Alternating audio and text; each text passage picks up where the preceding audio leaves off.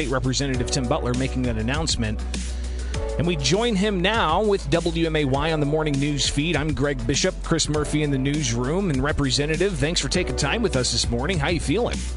Yeah, morning, guys. Thanks for having me on. I actually don't feel too bad. The last couple of days, symptoms have been better than they were on Saturday, and a little bit of congestion and maybe a bit of a headache or something like that. And I've noticed I have several times throughout the day I get a little tired. It just means I'm getting old too, probably. So actually, I feel pretty good, and hopefully it continues to be that way. I've heard from several people who've either experienced COVID or who are in the know that say, it may take a few days for some symptoms. So we'll see where it goes over the next few days. And the docs told me to quarantine for 10 days. So that'll be early next week when hopefully everything will be good by then and be back at it next week.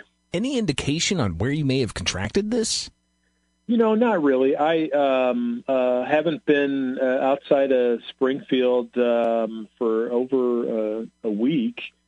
I've been around town. Obviously, I've been in our office in the Stratton building. I go get gas. I go to the grocery store. Not like we go out a whole lot. So who knows? I mean, I've tried to be very mindful of making sure that I wear masks when I'm in settings that call for wearing masks. Try to respect social distance as best you can. But when we live in the world where you're interacting with people left and right, and when we know this virus can be left on surfaces for a while, who really knows? So no idea where I got it, and I think it speaks to something that we've talked about this whole time, that this virus is very contagious, and we just have to be mindful about it. State Representative Tim Butler joins us with the WMAY morning news feed on 92.7, 94.7, and 970 AM. And we do, Chris and I, both hope that you have a speedy recovery, especially with a week until the election. Are you staying clear of your wife, Wendy? Yeah, luckily I've got a nice little setup in the basement, couch, TV, everything. So I've been probably would be terrible for you, Bishop, but I've been watching a ton of football over the last few days. Yeah, of course. And then that terrible Bears loss last night. So yeah, we've got a pretty good setup, and obviously I got to go around the house a little bit. So when we try to stay separate, I wear a mask when I'm outside of the basement room and stuff like that. So try to keep her safe as well.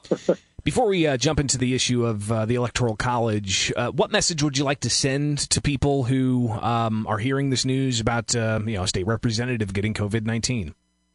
Well, I think, like I've said, this is a very contagious virus. I have not diminished it in the least since the pandemic started earlier this year. I can disagree on some of the things that maybe we've done as a state to confront it, especially on the economic aspects, but I think people need to take it seriously, and I think people need to take personal responsibility themselves. At the end of the day, it's people's responsibility to keep themselves safe, to keep their loved ones safe, and to keep their neighbors safe. And the government can do whatever we're going to do to try to do what we can to combat it, but it's going to take people on individual decisions day in and day out that's really going to help us get through this.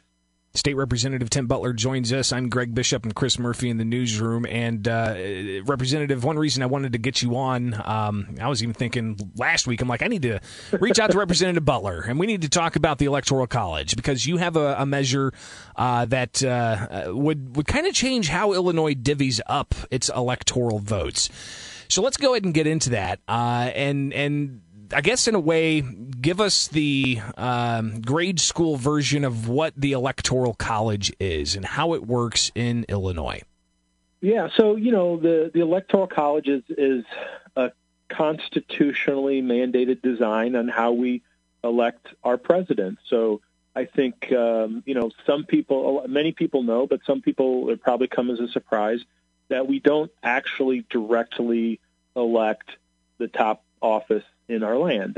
It's done through the Electoral College, where each of the states gets electoral votes based on the number of members they have in the U.S. House of Representatives and their 2 U.S. senators. So here in Illinois, we have 20 electoral votes, 18 votes for the House of Representatives, 2 for the members of the U.S. Senate.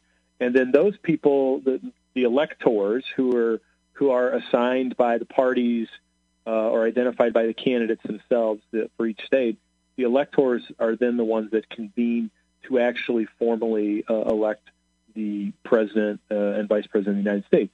And so we've seen over the last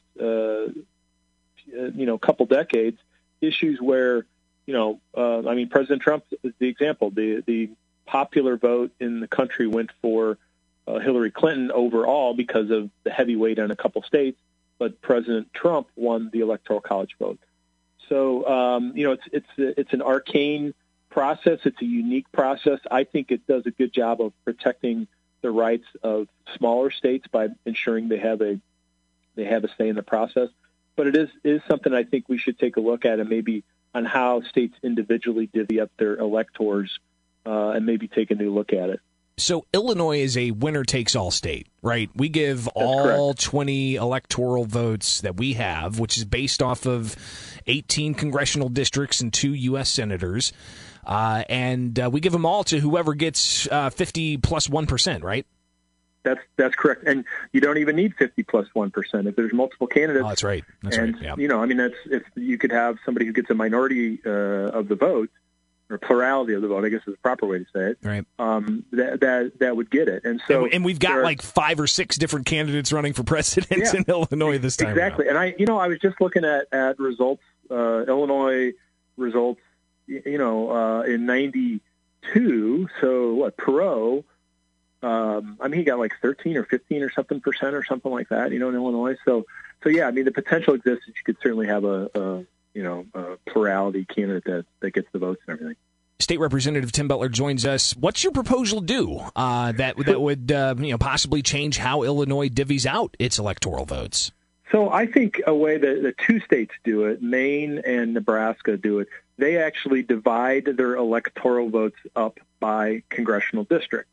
So in Illinois, what I've proposed is that each elector comes from the district, and that congressional, the outcome of the election and the presidential election in that congressional district. So I live in the 13th district, Congressman Davis's district. The outcome of the presidential vote in that would get that single elector for that congressional district. And then on top of that, whoever wins the statewide vote in total would get the 2 electoral college votes that represent the 2 members, the statewide members of the United States Senate. So the potential exists that, here in downstate, where somebody like President Trump did much better than in the Chicago region, President Trump would actually have gotten, some electoral college votes last time around out of Illinois, and in a way make Illinois a more competitive state that candidates would pay attention to. Biden and Trump haven't had any thoughts about really coming to Illinois, I think, as this campaign winds up. But if we had competitive districts throughout the state where electors are put by congressional district, I think it would allow some of these candidates, it would prompt some of these candidates to come to Illinois and campaign for a general election. Well, I guess speak to the fairness of it, too, because, I'm sure that in Sangamon County, for instance, people are going to possibly give Trump the advantage, but in the way it's now in Illinois, winner takes all, so their votes really don't have any impact. Yeah, and that's a big part of the frustration with it is that somebody in one part of the state, because they know the enormity of the vote that comes out of Chicago, their votes really don't mean as much in their mind, in another part of the state. But if you do it in your geographic area congressional district, that's more likely to have you're more likely to have a voice and an input.